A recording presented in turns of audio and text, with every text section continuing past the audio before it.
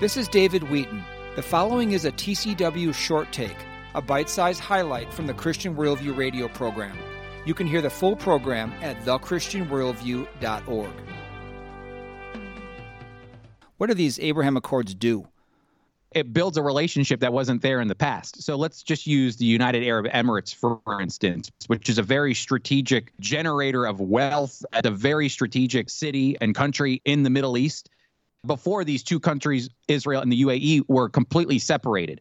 Now they share information. They have security information they share. They have diplomatic relationships they share. There's an ambassador to the UAE from Israel, and there's a UAE ambassador in Israel now. Again, these relationships help to strengthen Israel's position in the Middle East. That becomes very important because now it doesn't necessarily feel like the entire Middle East is coming against Israel. You have to remember is that during the 1948 Independence War and the Six-Day War, the 67 War, you might have a country like Jordan that attacked Israel in the 48 War or 67 War, but behind them were countries like Saudi Arabia who were strengthening them.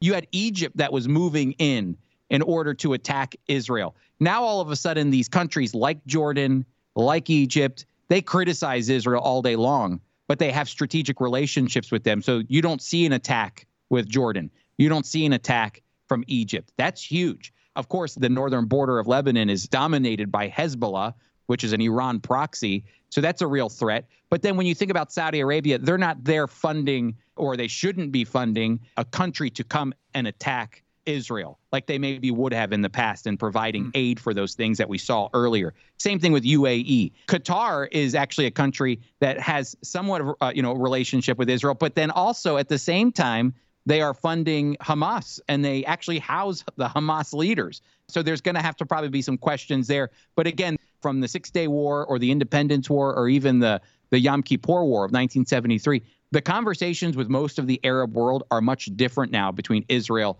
and many of these countries because they actually do talk to one another. Again, like I said, you'll see criticism, but there are communications that are going back and forth.